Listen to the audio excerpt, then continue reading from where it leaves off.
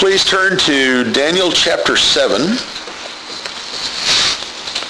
While you're turning, Paul Lee Tan observes, both the Old and the New Testaments are filled with promises of the second coming of Christ. There are 1,845 references to it in the Old Testament, and a total of 17 Old Testament books give it prominence. Of the 260 chapters in the New Testament, there are 318 references to the second coming, or 1 out of every 30 verses. 23 out of the 27 New Testament books refer to this great event. The 4 missing books include 3 which are single chapter letters written to individual persons on a particular subject, and the 4th is Galatians, which does imply Christ coming again. For every prophecy of the first coming of Christ, there are 8 on Christ's second coming. So today we're going to be looking at a key passage about Messiah's coming and the kingdom of God. I know I've said this many times, but actually Daniel 7 is one of the most important chapters in the Bible. It really is. We're in the last chapter of the part of Daniel that had a particular message for the Gentile world. It's the last chapter in the Aramaic section. It would be in the language that would be commonly understood by all the different nations in that part of the world at that time. It began with Nebuchadnezzar's dream, and it's going to end with Daniel's dream. It's interesting to note that Nebuchadnezzar's dream of the great statue portrayed human empires from a human point of view. And what did he see? He saw a majestic statue made out of precious metals, or at least at the beginning. Daniel's dream shows human empires from God's point of view. And what does God say about them? They're monstrous wild beasts. They're scary. In any case, Daniel concludes his message to the Gentiles as he began it by reminding them that after their temporary world empires would come God's eternal kingdom that will never pass away. So today we're going to look at the vision of the 4 beasts. Daniel begins this with a little bit of a historical introduction. He says, in the first year of King Belshazzar of Babylon, Daniel saw a dream and the visions in his mind as he lay on his bed. Then he wrote the dream down and related the following summary of it. Okay, the background for this vision is the first year of the co-regency of Belshazzar with his father Nabonidus. And we know that from history as being 553 BC. Chronologically, that places this vision between the events of chapters 4 and 5. So Daniel's actually gotten out of historical sequence a little bit here in order to complete his theme. He's, if you will, doing a flashback. Okay. The vision itself, though, he begins to relate in verse 2. Daniel said, I was looking in my vision by night, and behold, the 4 winds of heaven were stirring up the great sea, and 4 great beasts were coming up from the sea, different from one another. So the first thing he saw in his vision were winds from all directions stirring up the Mediterranean Sea. That phrase, the Great Sea, refers to the Mediterranean. Normally the wind blows from only one direction. However, the phrase, the 4 winds of heaven, would refer to strong winds coming from every point of the map at once. You can imagine the vortex and the tempest that would stir up in the waters.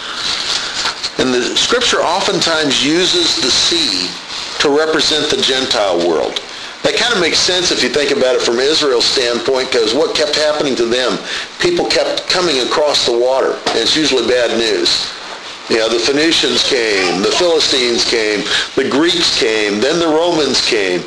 And it's, all not good for Israel. So stuff that comes across the Mediterranean, not good, not good. So the Gentile world is stirred up by this wind. This is the tumultuous nature of the world powers. And that's the way it is, even today, is it not? The wind stirs up the Gentile powers. The second thing that Daniel saw were 4 strange beasts emerging from the sea. Each one of these beasts was distinct from the other. And as we'll see, they represent 4 Gentile world empires that come before the kingdom of God comes. The beasts correspond to the metals in the statue that we saw in chapter 2. But since chapter 7 has more detail in it than chapter 2, it can kind of be used as a commentary, if you will, back on chapter 2. Oftentimes when I've taught Daniel, I've taught these simultaneously, chapter 2 and chapter 7, and refer back and forth, because they enlighten each other. So Daniel proceeds to detail each beast in turn as it presented itself. The first was a lion. Daniel says in verse 4, the first was like a lion, and it had the wings of an eagle. I kept looking until its wings were plucked, and it was lifted up from the ground and made to stand on 2 feet like a man. A human mind also was given to it. He described the first beast as a lion with wings of an eagle. Now that represents the Babylonian Empire, which basically lasted in its independence from 605 to 539 BC. The lion was a popular Babylonian symbol.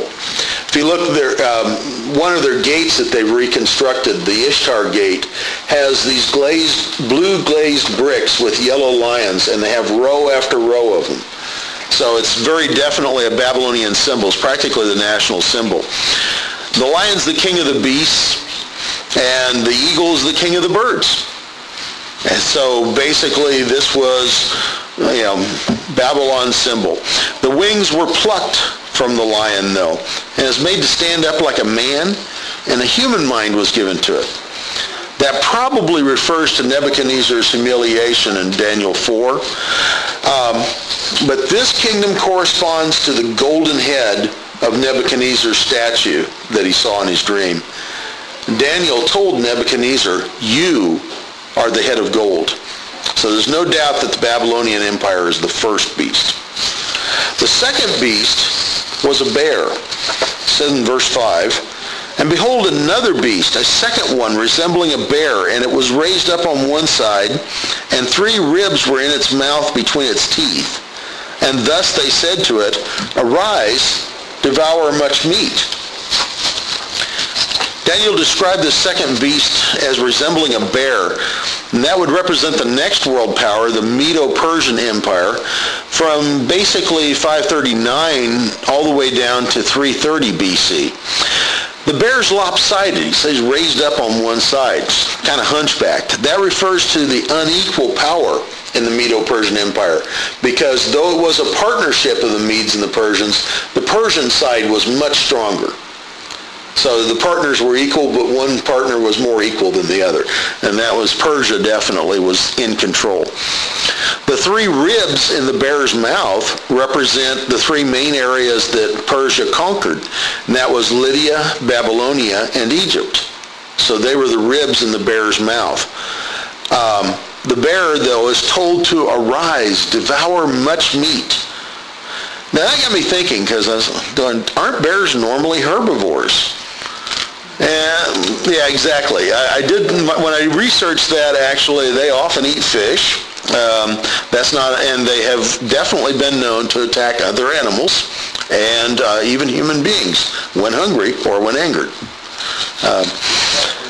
Come to think of it, actually, I recall a story about a fellow on a trail bike chasing a bear cub that was a mistake. You'll have to talk to Mr. Ted about that one.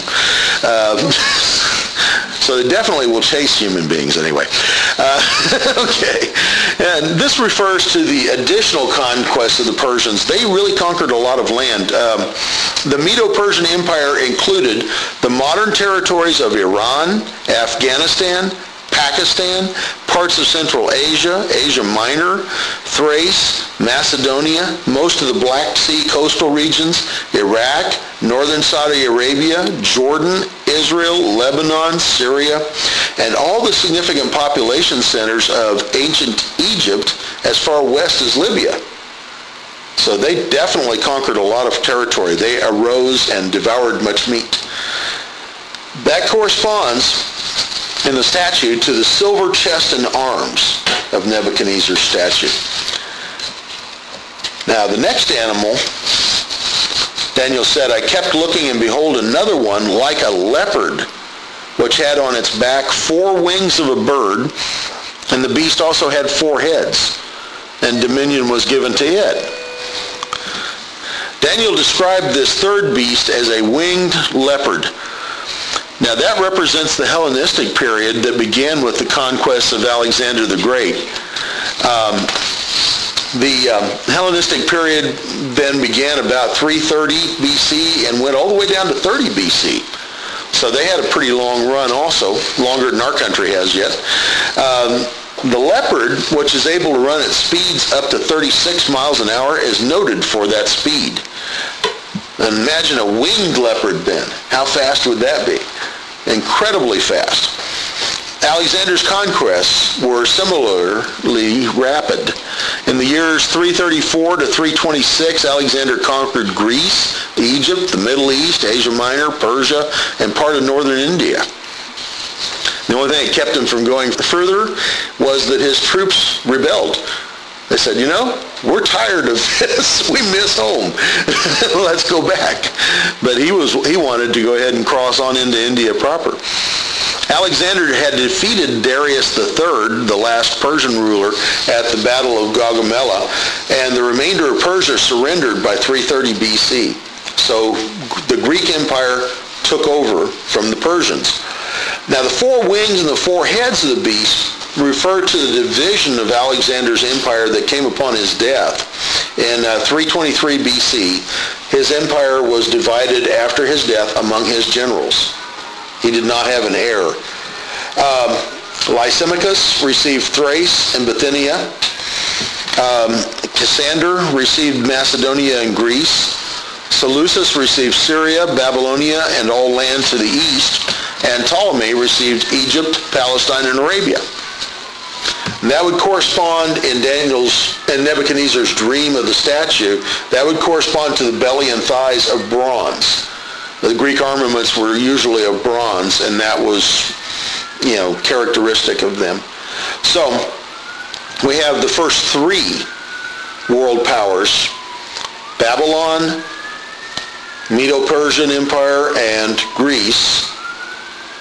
And that brings us down to the weirdest beast in Daniel's vision here. After this I kept looking in the night visions, and behold, a 4th beast, dreadful and terrifying, and extremely strong. It had large iron teeth. It devoured and crushed and trampled down the remainder with its feet. And it was different from all the beasts that were before it. And it had 10 horns. While I was contemplating the horns, behold, another horn, a little one, came up among them, and 3 of the first horns were pulled out by the roots before it. And behold, this horn possessed eyes like the eyes of a man, and a mouth uttering great boasts. Daniel described this 4th beast as a terrifyingly strong monster with large iron teeth. Daniel noted that monster devoured, crushed, trampled everything in its path. It was different from all the previous beasts, and it possessed 10 horns. Now this beast represents the Roman Empire. We know that because that's what followed right after the Macedonian Greeks, was the Roman Empire. And basically you can kind of look at that beginning at 44 BC. That was with Julius Caesar's dictatorship. And it became an empire at that point. It had been a republic prior to that for a couple hundred years. The ending point, as we saw in our study of chapter 2, is kind of difficult to say exactly when Rome fell. The Western Empire fell in 476, but the Eastern kept right on going for about another 1,000 years, until 1453. By the time the Eastern Empire fell, the Western Roman Empire had started again with Charlemagne. And so we have Holy Roman Emperors, and back and forth and back and forth. And then you get all the way down to today, and you have the European Union, and you have European politicians talking about how they need to revive Rome. We may be seeing the first stirrings of what Daniel talks about here, because he indicates prophetically there's going to be a revival of Rome immediately before the establishment of the kingdom of God. It's kind of like when you're approaching a mountain range say you're driving across eastern Colorado, and it's pretty flat, but you can see mountains in the distance. You can't see the valleys in between the mountains. You just see mountain, mountain, mountain. And if you were closer, if you were up on one of those mountains, you might notice that there's a great big valley behind it. But that's not there visible from your vantage point. In the same way, prophets oftentimes will skip periods of time because they just see the high points there. Our age is one of those valleys. You know, the time from Christ's first coming to the time of his second coming is a huge parenthesis in the plan of God. And how long that parenthesis is going to last, we don't know. Only the Father knows. So at some point, there's going to be a revival of Rome, right before the establishment of the kingdom of God. Now, this corresponds to the legs of iron in Nebuchadnezzar's dream statue, but it also corresponds to another prophet who saw this same beast. It's in Revelation chapter 13 with the Apostle John. So if you want further description of the beast, I'll send you to Revelation 13. While Daniel was considering those 10 horns, another small horn grew up among them. And he actually uprooted 3 of the 10 horns.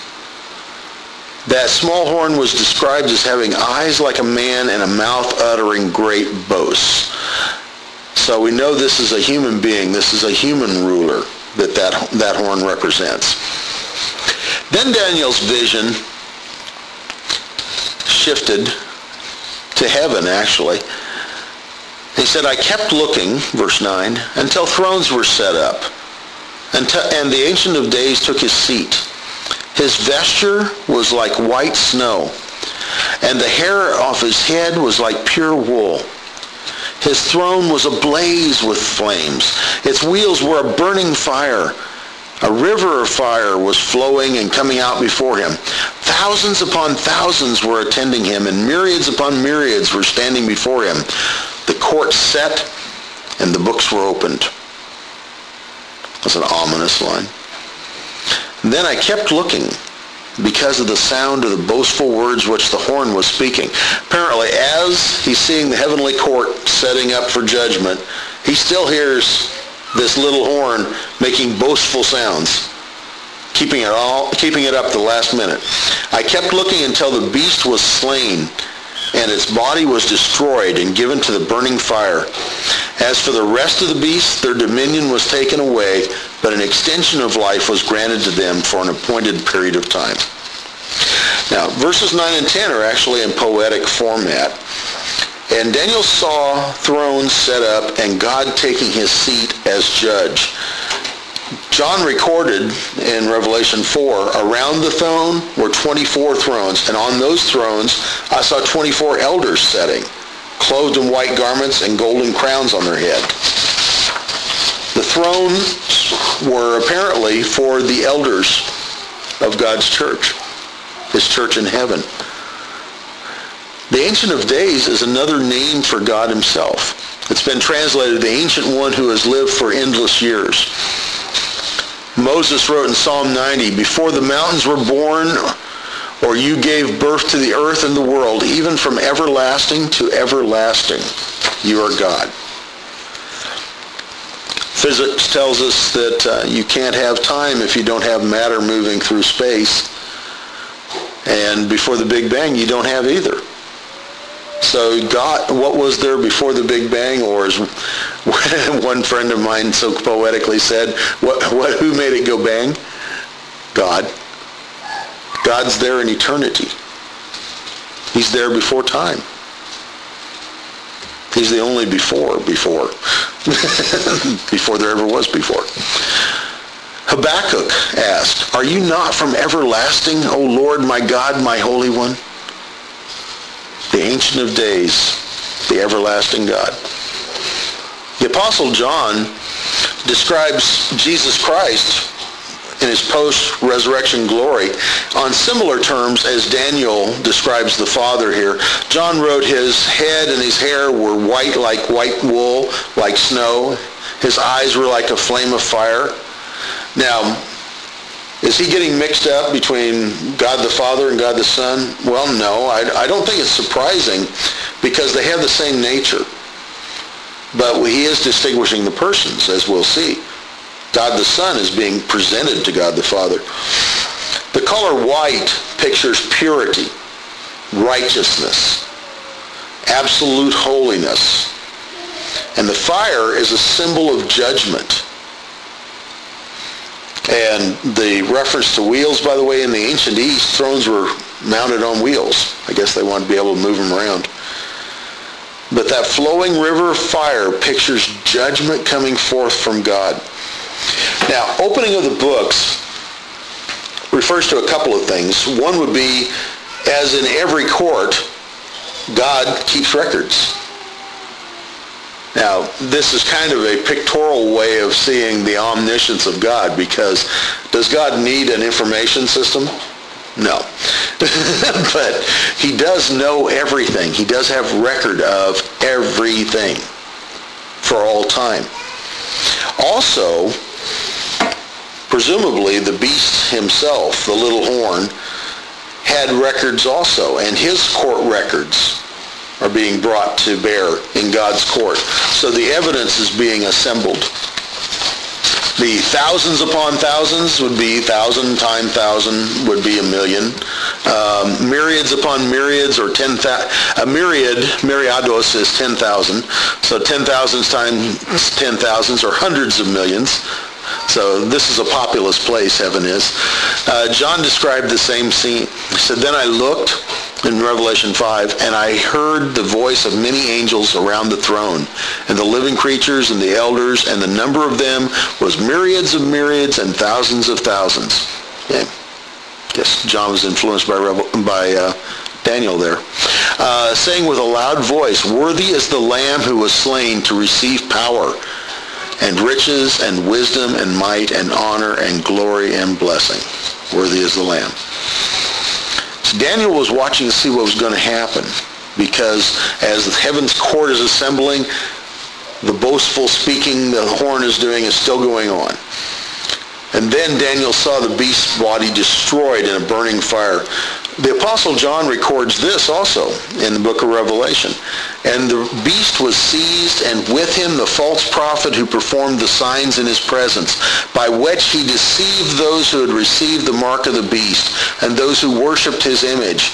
These two were thrown alive into a lake of fire which burns with brimstone." Revelation 19:20.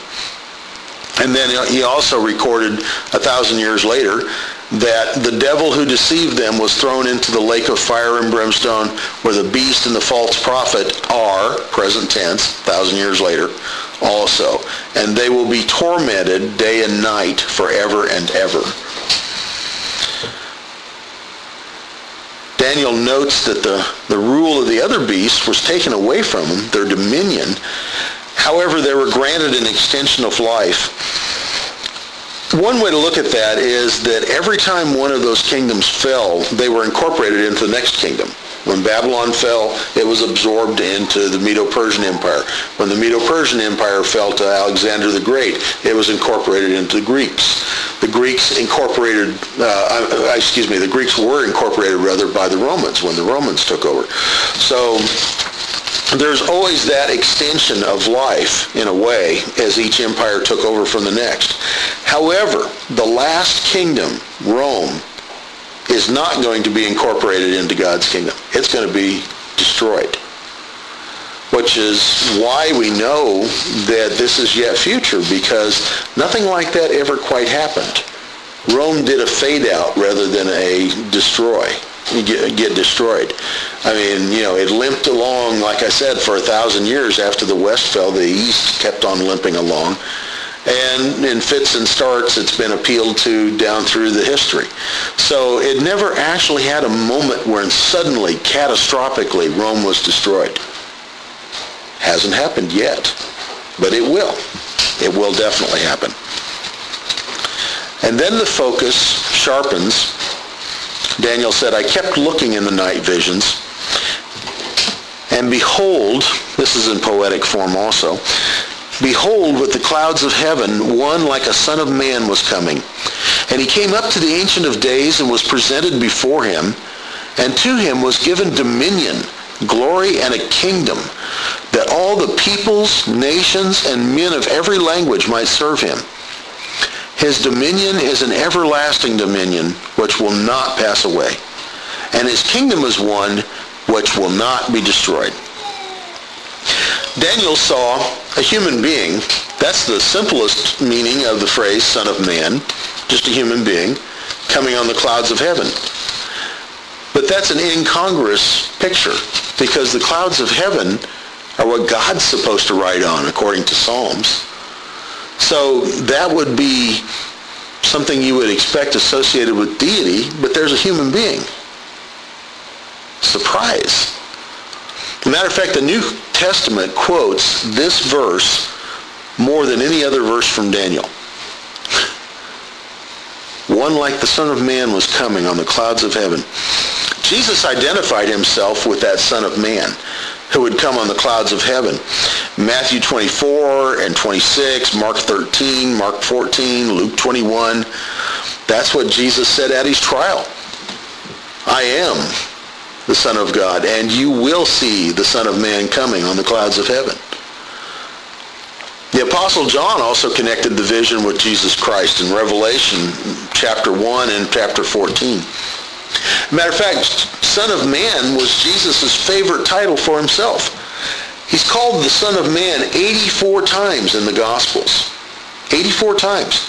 By contrast, he's called Christ in the Gospels 50 times.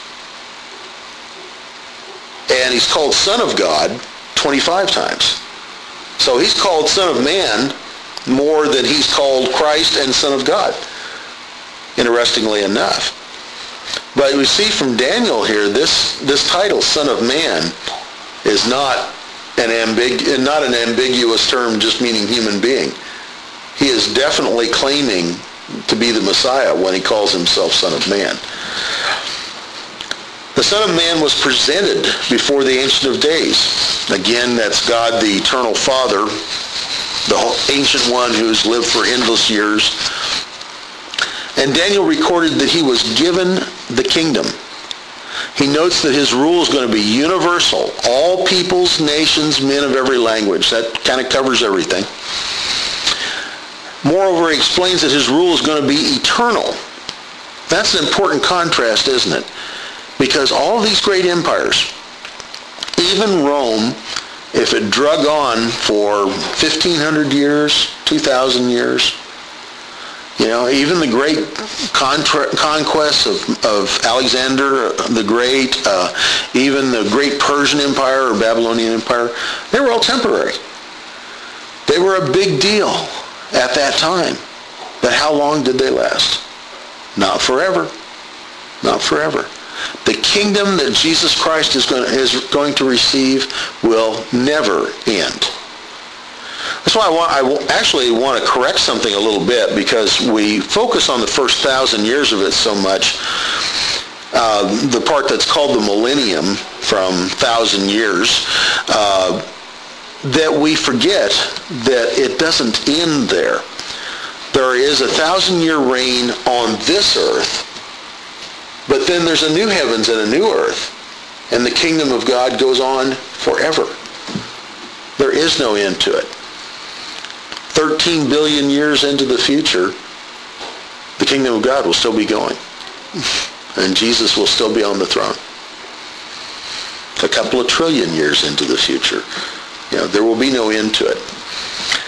That's why there has to be a new heavens and a new earth, because, what physics indicates, we couldn't get along this long in that one.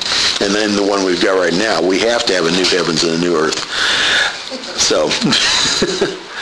But his kingdom is not going to pass away. His kingdom will not be destroyed. There's not any invader that's going to come in and destroy the kingdom of God. Can't happen.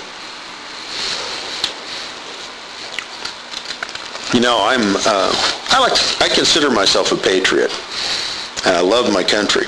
But you do realize that a democracy is not the ultimate form of government. A kingdom is. There's only one problem with kingdoms. And that is, there's only one person qualified to rule, the Lord Jesus Christ. So that's why I used to have, until it wore out, a bumper sticker that said Jesus for King. Because that's what we really need. Ultimately, all human governments fail. Ultimately, they're swept away. Ultimately, they fall. They disappoint. Now, that was Daniel's dream. And of course, that left him with a lot of questions on his mind. It said in verse 15, "As for me, Daniel, my spirit was distressed within me, and the visions of my mind kept alarming me. I approached one of those who were standing by and began asking him the exact meaning of all this. So he told me and made known to me the interpretation of these things."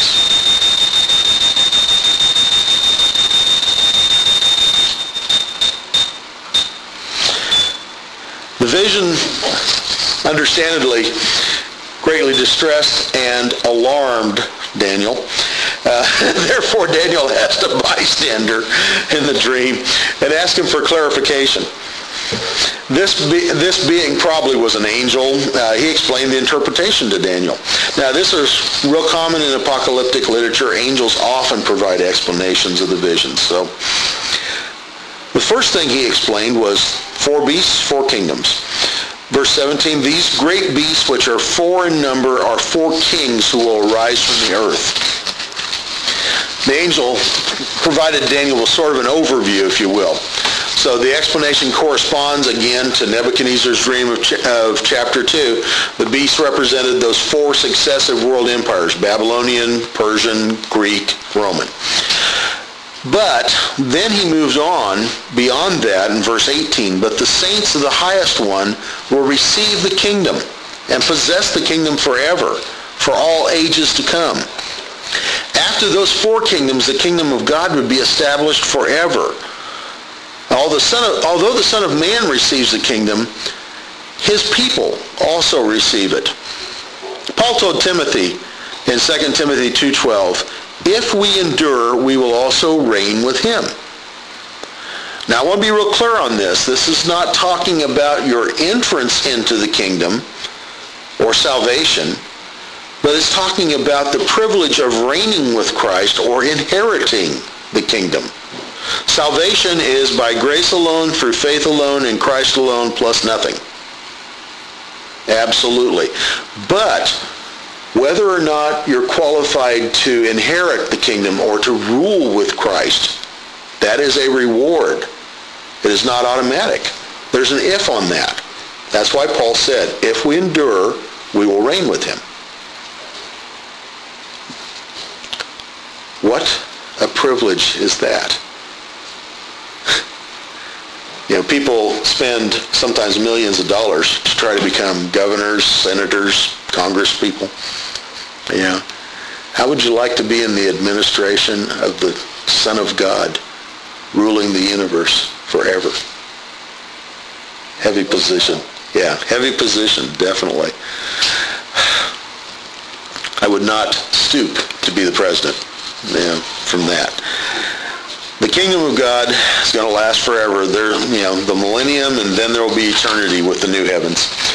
So that brings up further questions, especially about that 4th beast. That 4th beast seems to have Daniel shook. It had me so shook that I tried to call it the 3rd beast. But anyway, it says, verse 19, "Then I desired to know the exact meaning of the 4th beast, which was different from all the others, exceedingly dreadful, with its teeth of iron and its claws of bronze, which devoured, crushed, and trampled down the remainder with its feet." Did you hear the violence there? Devouring, eating up. It eats up people, nations. It crushes them, stomps on them, and tramples them down. That's not something you want to mess with, this beast. And that was the image Rome tried to present, wasn't it? Don't mess with us. All those crucifixions, the huge armies, the discipline, was all one big message. Don't mess with us. I remember one time they were confronted with a Germanic tribe in the north that thought they were pretty secure because they were on the other side, I believe, of the Rhine River. So the Roman engineers, just to prove the point, built a bridge across the Rhine River by driving piles and lashing all this wood together, built a fine bridge, marched over to the other side, beat up on the enemy. Then they marched back and disassembled the bridge just to prove they could do it. They didn't have any more trouble with those guys. They got the point. We can hit you hard anytime we want to. And they got the point across. That was how Rome was. It crushed, it trampled, it devoured, it destroyed. Daniel was consumed with curiosity about that. Now, there's these claws of bronze. The bronze kind of harkens back to Greece, and it makes me wonder if maybe this is a little hint at the Greek influence in Rome, because Rome borrowed a lot from Greek culture. Whatever.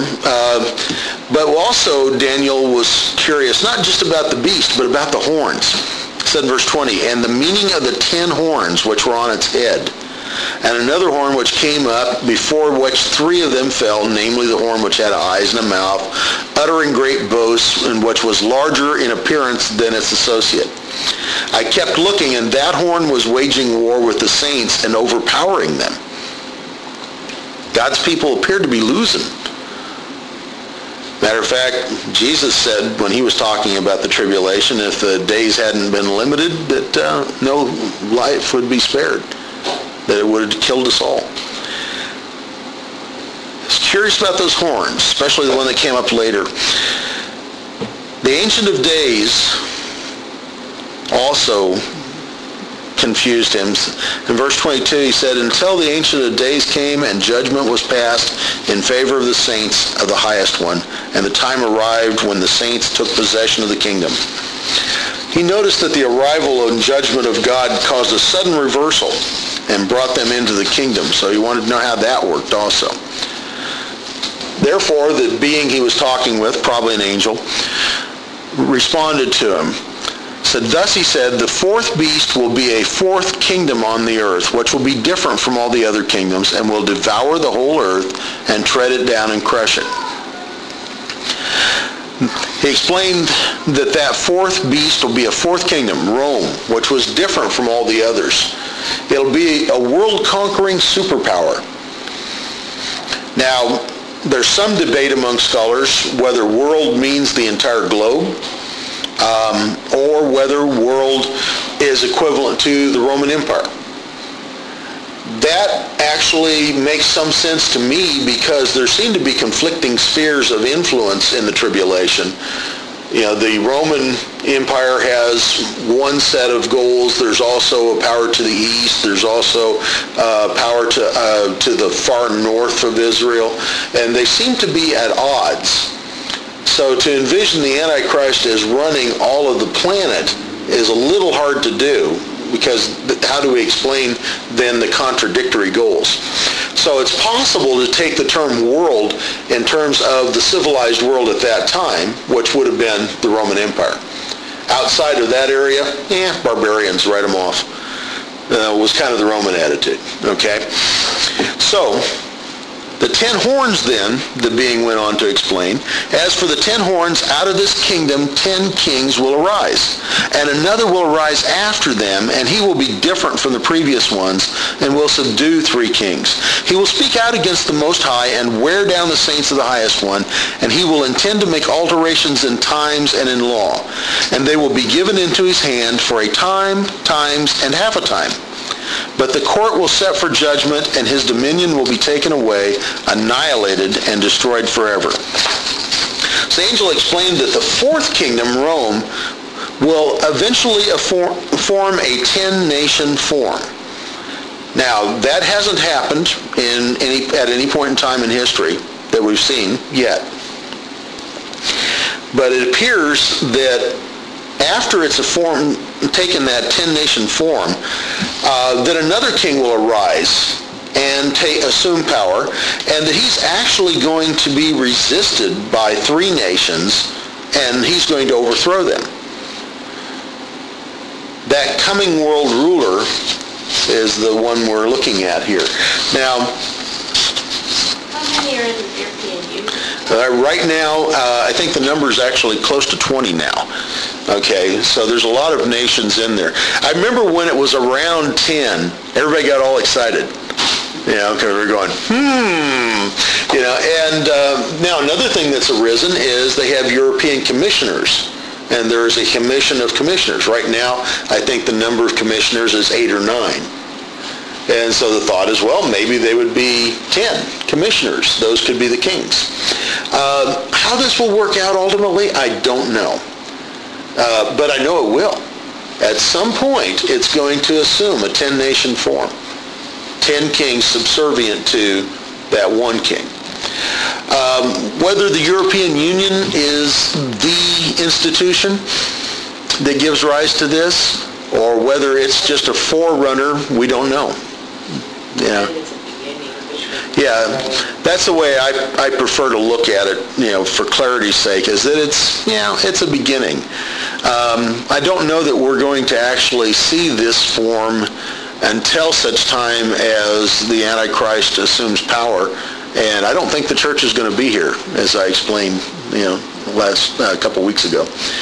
So this guy has had a lot of names. Daniel's called him the little horn here. He's called him the prince who is to come in chapter 9. Paul called him the man of lawlessness, the son of destruction. John's titles, I think, though, have really stuck, and that in 1 John he calls him the Antichrist. The Greek preposition anti, which is put in front of Christos here, can mean two things. It can mean against, and certainly is against Christ, or it can mean in place of, the one who tries to usurp Christ's position and claims. He also calls him the beast in Revelation 13, which ties right back to this chapter. So he's got a lot of different names, but he's all the same. It's all the same person, the Antichrist. Now the angel gave Daniel 3 characteristics about this coming leader. First, the leader speaks blasphemously against the Most High. Paul prophesied that Antichrist would be, quote, he who opposes and exalts himself above every so-called God or object of worship, so that he takes his seat in the temple of God, displaying himself as being God. 2 Thessalonians chapter 2, verse 4. Which, by the way, an implication there is that the temple's going to be rebuilt at some point. Don't know whether that's going to be before the church is gone or not, but it could be. So keep your eye on the Temple Mount in Israel. Things are going to happen there. So 2 Thessalonians chapter 2, verse 4. The Apostle John writes concerning the Antichrist that he opened his mouth in blasphemies against God. That's from Revelation 13. So the Antichrist's career is going to take a turn for the worst when he declares himself to be God. Moves into the temple, tries to proclaim himself God. Secondly, this person is going to wage war on God's people. Revelation 13, again, John said, it is given to him to make war with the saints and to overcome them, and authority over every tribe, people, and tongue and nation was given to him. John also recorded that when the Lamb broke the 5th seal, I saw underneath the altar the souls of those who had been slain because of the word of God and because of the testimony they had maintained. Third, the angel said he will intend to make alteration in times and in law. He's going to make sweeping changes that will try to shape history and law to his liking. Daniel had said earlier, it is he, that is God, who changes the times and the epochs. I don't think that refers to daylight savings time or trying to change holidays. I think that this refers to trying to make history flow the way you want it to. So it's, he's saying, nope, that's God's prerogative. It's not going to work for him. But he's going to try. He's going to try to alter times and law. He's going to try to remake the world in his image. Because he's forgetting that God is he who removes kings and establishes kings. Daniel 2.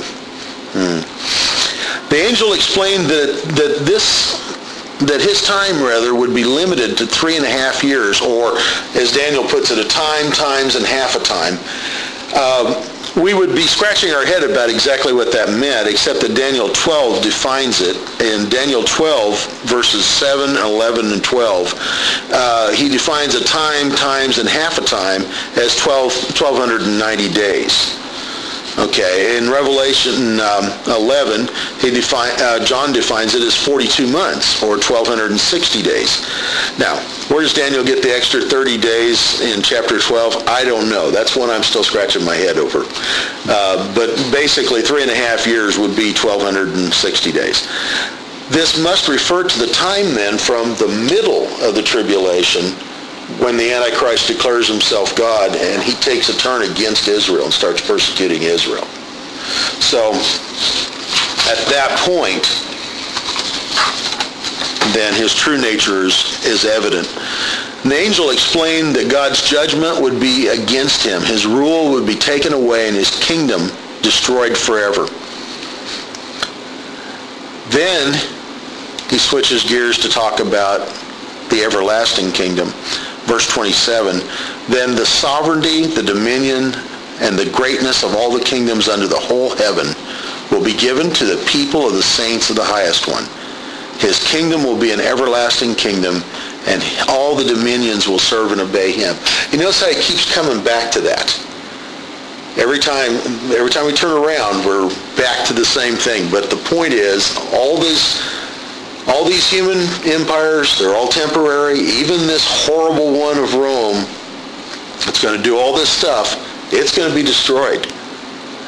And the kingdom that comes, God's kingdom, is going to go on forever. At this point, Daniel says the revelation ended.